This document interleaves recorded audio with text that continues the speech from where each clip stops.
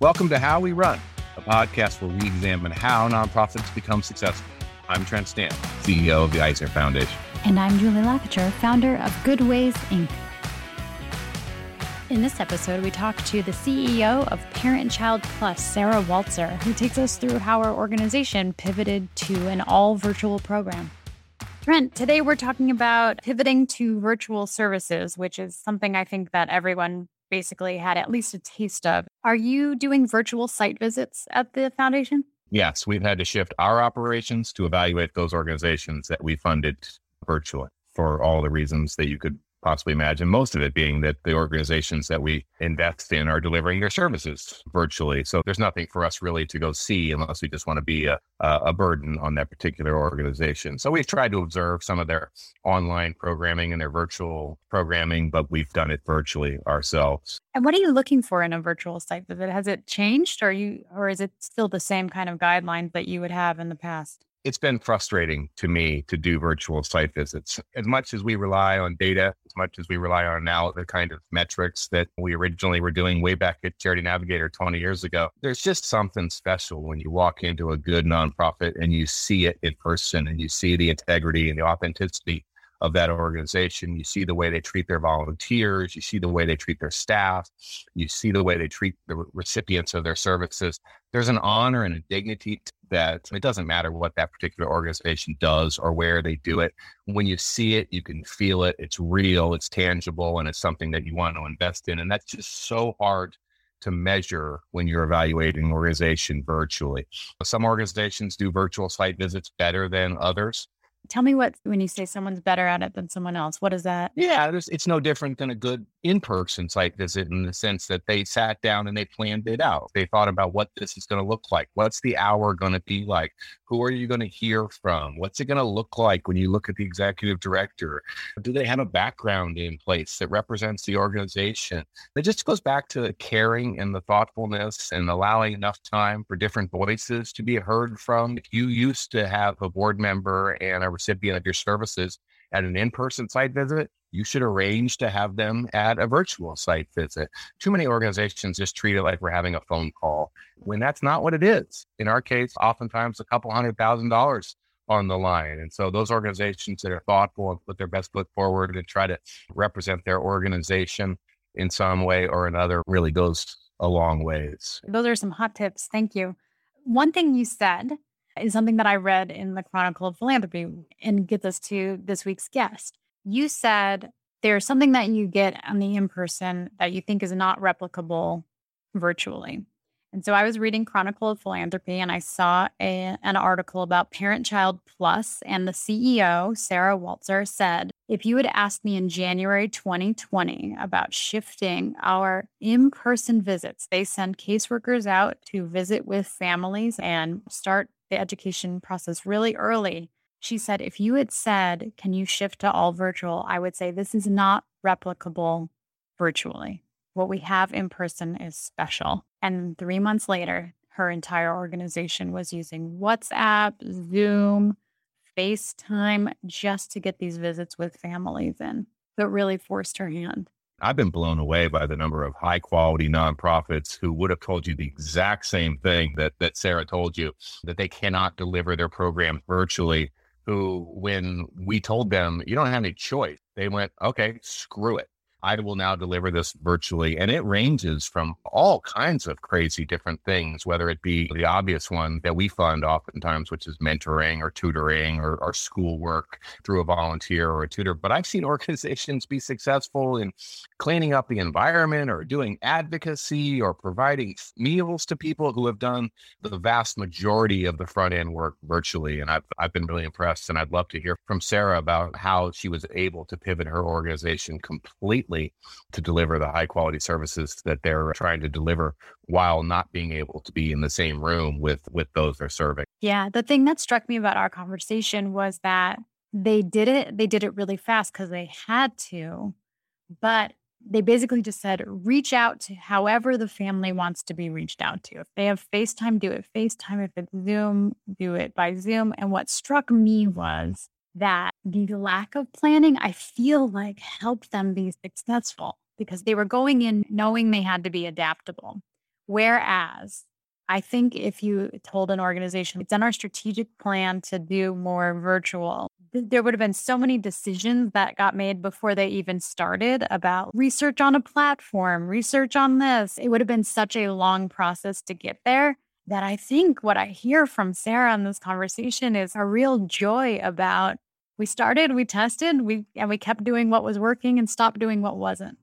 And I think that's a really great way to think about operations. Of course, the cliche is true, right? That necessity is the motherhood of invention. We saw that in the last year. And so I'd just be curious with Sarah, and this is my running theme for all of season 4 of How We Run, which is what do you feel she will keep moving forward and how much of it will go back to the way it always was done?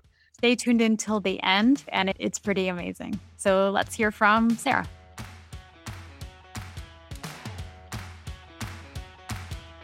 I am Sarah Walzer. I am the CEO of Parent Child Plus, which is a national early childhood family support nonprofit that works in 16 states and 6 countries. Sarah, I'm so glad to have you here. I saw a great article about you in the Chronicle of Philanthropy about some pivots you made during this last year. So we'll get to that, but I'm excited to have you on to hear about all the things you have to share about that learning experience. Thank you. It has been now we have to say more than a year, right? Quite a 15 months. So our first question always for everyone is, what makes your team run well? The number one thing that makes our team run well is that we have always really tried to live our name. So we are Parent Child Plus. We are all about supporting parents and children and families. And we make that a reality internally in the organization. And it becomes not about just supporting families, because not everybody on our team has a family at the moment, but about the flexibility to make sure that people have the time and the space and the mind space to really dig into the work, but also to really live their lives and support their other passions, whether those are their children or going back to school or entering politics. All of those things, right, happen on our team. But I think what makes the team so rich and vibrant, which is nobody feels like they're either shutting out the other parts of their life when they come to work, but they also know that they're going to have the space to live those parts of their lives. And we think that enriches everything they do. I was about to say during the day at work, except I think one of the other things that's part of being flexible and working in concert with the other parts of people's lives is that we don't expect that the work necessarily gets done every day from 9 to 5, because you might have something else really important you need to do at some point between 9 and 5. And I think that flexibility, both that sort of time-space flexibility and that flexibility to make sure we're enabling people to engage the other parts of their lives and really to enrich our work with that, is critical. So let's talk about the scope of your program. We are one of those standard things in the nonprofit world, which is that we have this very lean national center staff that oversees and supports the work that's happening around the country. That team is 16 people nobody's in the office anymore, but in the New York area, and 6 state directors who work in 6 states across the country. But they support a network of local partner agencies who are implementing our program across the country. And that network is currently 142 agencies around the country, staffed by about 280 site coordinators. Those are the professional folks who oversee the program in each of their communities, and about 900 what we call early learning specialists, who are the heart and soul of the program. They are the people who are going into the homes of over 9,000 families and family childcare providers in these 16 states. And implementing the program, working with parents to prepare their children for school success through twice-weekly home visits.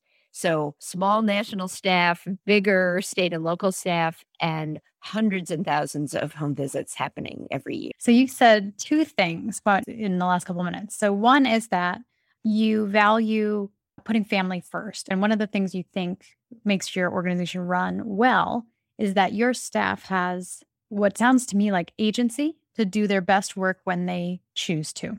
The other thing is that you're geographically spread out. And so I know there's a lot of managers out there who might be thinking, well, how do you make sure the work gets done? How do you make sure the work is done with high quality? The key thing, it's quality and fidelity to the model, because we are an evidence-based program. And what we promise funders, both public and private, is that they will get these outcomes if they fund the program in their community every year, because each of our partner agencies is implementing the model with fidelity. So again, it happens through a variety of layers and a lot of communication. So we are a turnkey training model. The National Center staff train these site coordinators across the country to implement the model. And as part of that training, to train and support their local early learning specialists. And we do that not just through this turnkey training, but through a lot of resources. So we have a very robust learning management system, which enables site staff from across the country to log in and learn more about every aspect of the program, whether it's selecting books and materials that are representative of the families they are working with in their communities, to entering data in our web-based data system. All of that content is available for everyone to access on that system. We also do a lot of small group conversations. So the site coordinators in each state meet regularly with their state director. The site coordinators in states that don't yet have state directors meet regularly with a national center staff person. And then again, that trickles down. Each site coordinator meets every week with the early learning specialists that they support. And the national centers, I guess it trickles up to the national center staff every other week with all of the state directors. So that sort of feedback loop that's starting with the folks on the front line and making sure it makes it across to the folks in the national center, and then vice versa, that any changes, new ideas, new materials we want sites to try are making their way from the national center out into the field.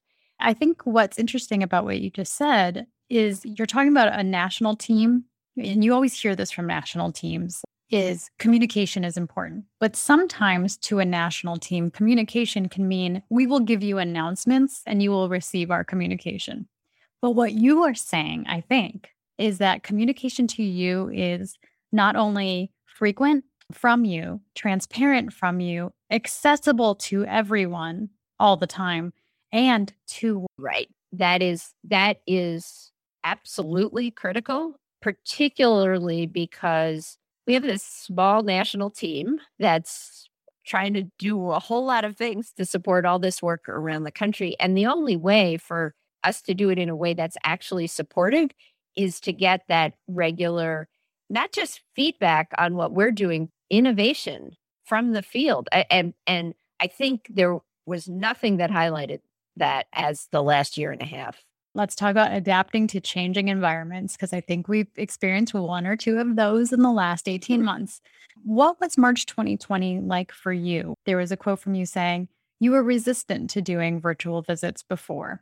And then I think your hand got forced in March. Is that about right? So take us back. Absolutely accurate. And in fact, our research director says all the time now, if you had asked me, even in January of 2020, could this model, this evidence-based model that's all about relationship building between staff and parents and between parents and children, could this be done 100% virtually? I would have told you, no way. We can't build those kinds of relationships. We didn't even think it was worth testing at that point. And then, yes, in mid-March of 2020, our hand got completely forced. It was such an interesting forcing, right? Because we did think it was temporary at the time, right? We all thought, okay, maybe this is 2 months. Certainly by the summer, we'll be back to normal, whatever we thought that was at that time.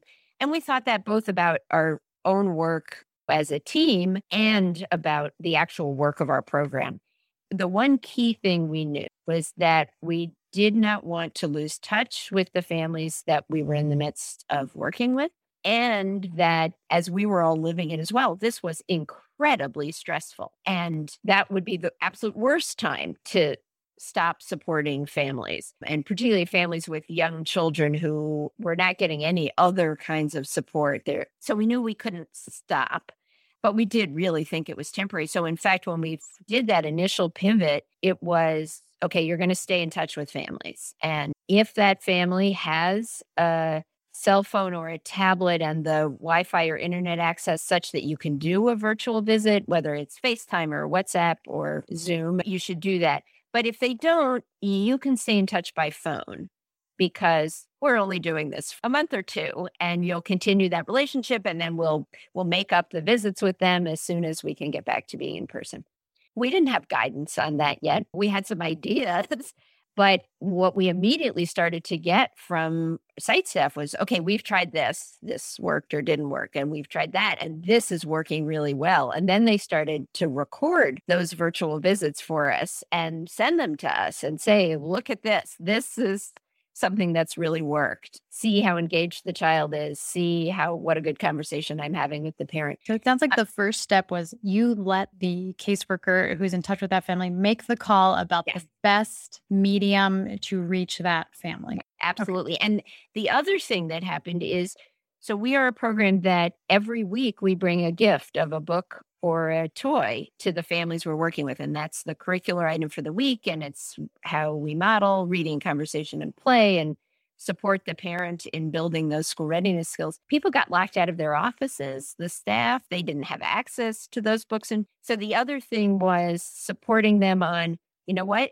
You've already brought books and toys into the home. You can have the family bring those out. They can use them again. Really, what you need to be is there for support. And a lot of what you need to be there for is information sharing.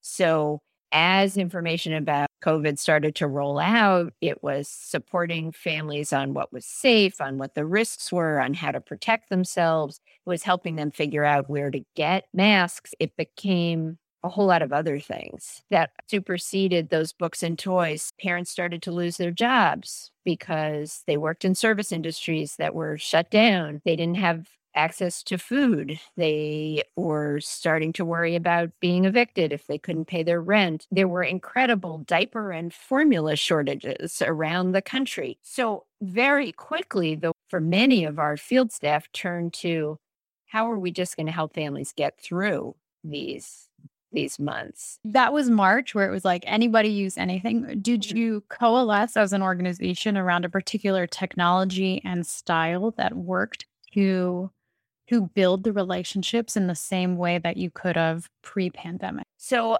what we coalesced around was the sort of gold star way of doing this was video visits. We pretty quickly also realized, and a video visit on a tablet is better than a video visit on a phone.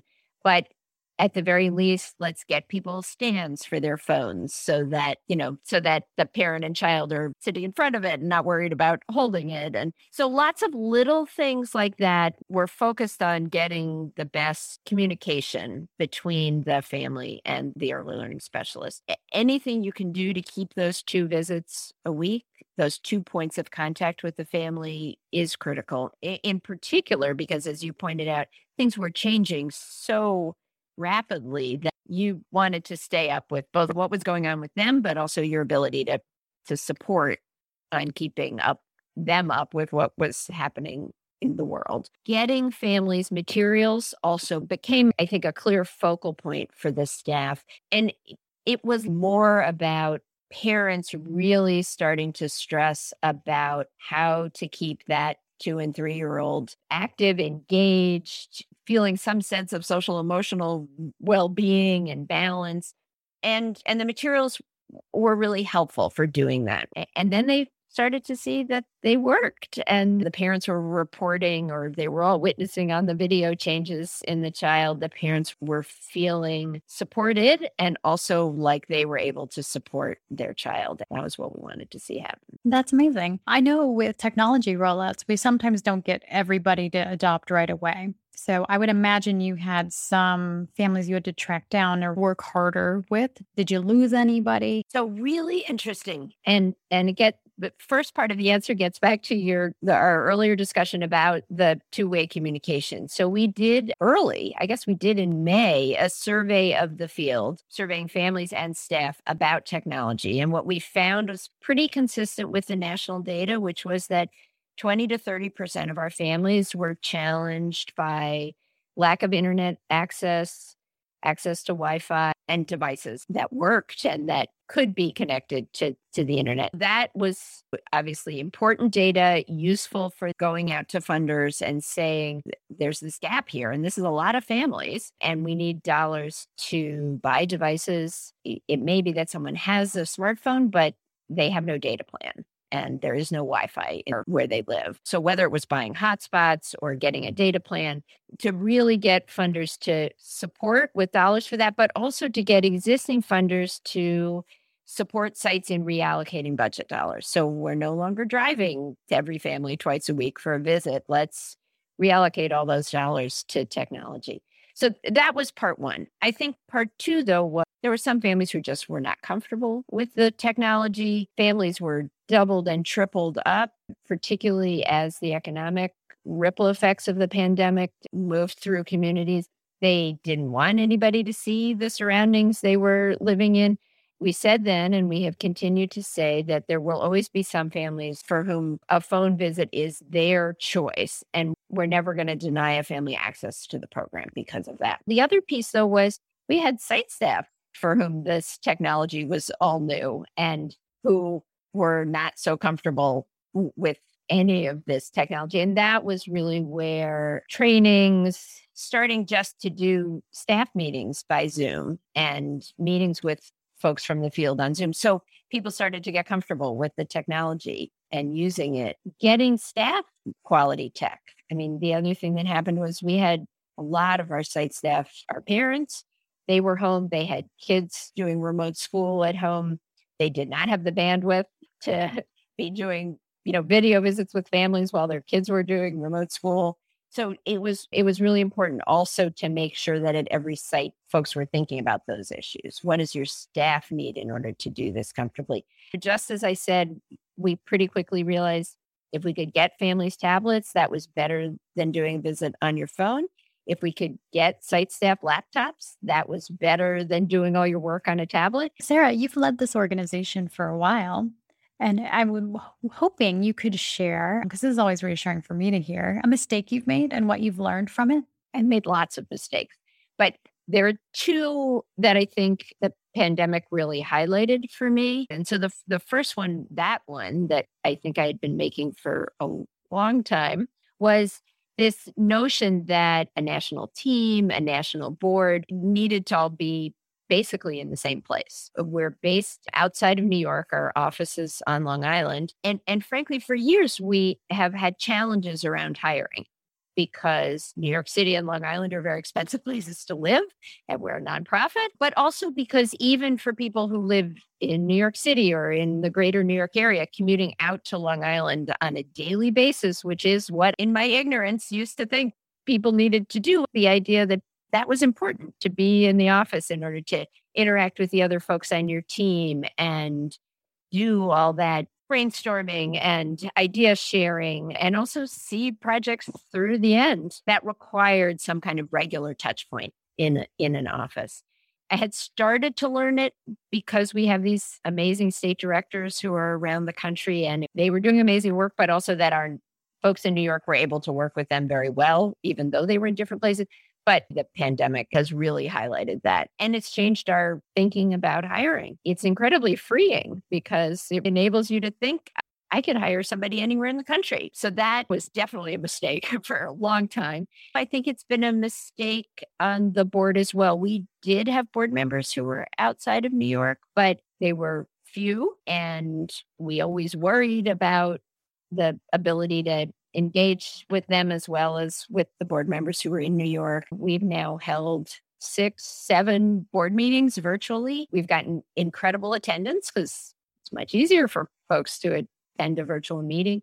Really good engagement. I think everybody's been really excited about what that interaction's like. And it pushed us to think, okay, how are we going to engage folks, particularly new board members who are coming on, in our work when we can't bring them to a site or bring site staff to in person to a meeting. So we've brought state directors, we've brought site staff virtually to board meetings to talk with board members. And I think that's been great and really rich. So I think that's my big organizational mistake. I think the small mistake we made at the start of the pandemic is there is such a thing as too much communication and too many meetings. And I think I know there's too many meetings. I know that one. Tell me what you mean by too much communication. So when we first went into virtual mode, we were sending our site staff across the country these e-blasts every week. And they got longer and longer as we put more and more things in them. And then we started to hear from our state directors, people are not reading those anymore. They're too long, they come too frequently, and you're losing the impact of the content. So every other week, shortening them, developing some specialized ones. So we send now one once a month that's just on our data system, updates on it, glitches, fixes of glitches, reporting. So people know that's where to go for that information. And if that's their part of the program, they don't have to read the other stuff that comes out. And then we also did, and this worked for some folks and not for others, but we also started putting all of that information that would have been in those weekly things up on Slack. So Sarah, what's your number one tip for someone in your position? I think we've sort of touched on it in a couple of the answers. It's going back to that really being flexible about, as I just alluded to, where your workforce lives. I mean, really being flexible about who you can hire and where they are based and judging that based on their ability to do the work. But I think the really important thing about how you operate an office, people come to nonprofit work because they're passionate about the work that the particular organization they're working for is doing. But we also know that it's not the best paid work and that it is stressful and challenging. And the way to keep good people is to be flexible and to create an environment where people always know that they will pick up the slack for somebody if they need to flex out for a moment because something else is going on in their lives, and somebody else is going to do the same for them. So flexibility, adaptability, for me has been the piece that's kept me going, but I think also is the reason why we've retained staff for a long, long time, much kind of longer than the traditional trajectory in the nonprofit sector. That's great to hear. I think something that I'm hearing from you also, though, is that in that flexibility also is a real laser focus on what your purpose is. You can be flexible because you know where you need to land. Yes, I think that's absolutely right. And I think that you can't be flexible without that, right? The flexibility works because everybody knows where they're headed, where the organization wants to be headed, but also where their particular work is headed. And then that gets us back to the fact and if they do their best work in pointing us in that direction at hours when I'm asleep, that's fine, as long as we're all pulling in the same direction and getting the work done that needs to be done. So Sarah, you're 24 hours a day, nationwide organization because you're flexible and you're doing virtual visits. I would imagine that's increased your capacity for the number of families you could serve. But you tell me, what's the big idea moving forward from where you are right now? Well, you hit on the big idea. The big idea is virtual and hybrid, however that emerges, provides us this opportunity to reach so many more families in more places, but more families in the communities in which we're already in. Part of what's driving our thinking about what comes next, whenever next is, was that we all started to hear from sites that there were families they had not been able to get to enroll pre-pandemic and families they were struggling to retain pre-pandemic, families who were having difficulty making the 2 visits a week, who once they could do this virtually were there for every visit, couldn't wait to enroll in the program, were really enthusiastic. And those families, many of them have now successfully completed the program, making every visit that came out of the learning that, oh, this actually could work virtually, but then that there were families we were just missing because we weren't offering this as an alternative method of participating in the program. And part of what we are doing now is with an outside evaluator, really trying to dig into the question of What about virtual visits worked for families? What about it worked for staff? But even more importantly, who were the families it worked so well for and why? And how do we make sure that we are offering multiple ways for families to engage with the program? Because the ultimate goal is to give as many parents as possible support in getting their children ready to have a successful school. And one of the really exciting things for us is, so we currently work in 40 different languages across the country, but we're only able in any given community to support families in the language that we've been able to hire staff in that community. But this may mean that the Bengali family in Madison, Wisconsin can get a visit from a Bengali home visitor in San Jose, California, because they can do it virtually. That opens a whole world. It also means that families we work with who are migrant workers can stay with the home visitor in whatever community they first began home visits as they move to other communities, because they're going to be able to continue with that person virtually. And we know the value of that relationship. And now we know that that relationship can happen virtually, but we still are able to prioritize that relationship happens best when it's a person who shares a linguistic or cultural background with you, when it's a person who you have known, whether it's the person you started your visits with, you're going to get to finish your visits with them. All of those other things that we knew were important about relationship building, we now realize we can do virtually. And it opens, I think, lots of room for expansion. And you are right that an early learning specialist can visit more families if they're visiting them virtually, because they're not driving from place to place. We're now going to be able to do some of that work virtually, and that's going to really extend our reach. And that is incredibly exciting. That is so exciting. And I cannot wait to see which other doors open for you and which ones you walk through. So thank you so much for being here. It was a real joy to talk to you. Thank you, Julie. This was wonderful. We have a request for you, dear listeners.